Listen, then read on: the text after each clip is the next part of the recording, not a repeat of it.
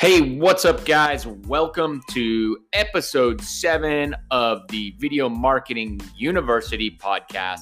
My name is Matt Bogosian. I really appreciate you guys jumping on here. It currently is a Sunday when I am filming this, or I'm so used to saying filming from videoing, when I'm recording this, and it is beautiful out. It is sunny. I've already been on 2 walks. I think I've drank 2.5 coffees.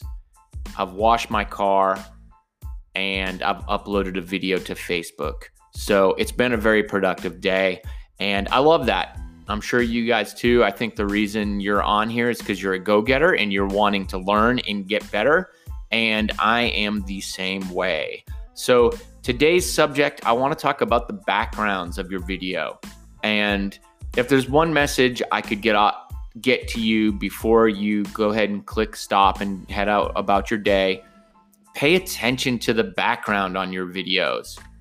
Just pay attention. You don't want like clouds and a bright blown out sky in the background, or you don't want some ugly building or a messy desk or something like that. You want to pay attention to have something that's interesting with a little bit of color, maybe something that is related to the subject that you're taking your video about. A good example, we did a video on the juice bar in Spring Hill, Tennessee, and I set up the background so it was their store, which is really an old house, which is really cool looking, with their sign right off to the right. So it was kind of up in the corner, so you could see that the whole time.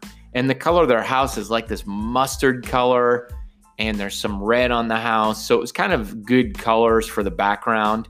And the video, in my opinion, came out great. It's pretty interesting, and it's a nice background. So think about when you're recording videos, even if it's just you talking. If you don't have a nice office, go to a park, to a picnic table where you're like under some trees and there's some shade. And then in the background, even if it's just people walking their dogs in a field or trees, that's a pretty good background. I think that's interesting.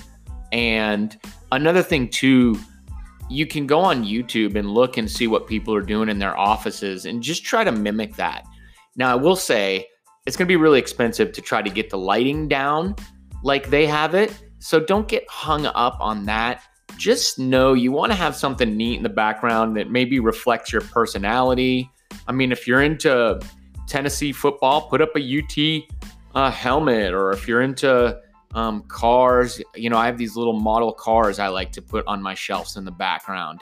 Just try to do something like that. And that way, when people are watching the video, they're also like, oh, cool. He's a UT fan. That's awesome. He's a car guy. That's cool. I am too. And they'll relate to you in one way or another. So that's my message for today. I promise you guys, these were going to be short and sweet. Pay attention to your background. Don't just randomly shoot anywhere and not think about it. Have a nice background, and it will pay off in the long run. All right, guys, I hope you have a great week. Get out there, shoot some video, and make me proud. See ya. Bye.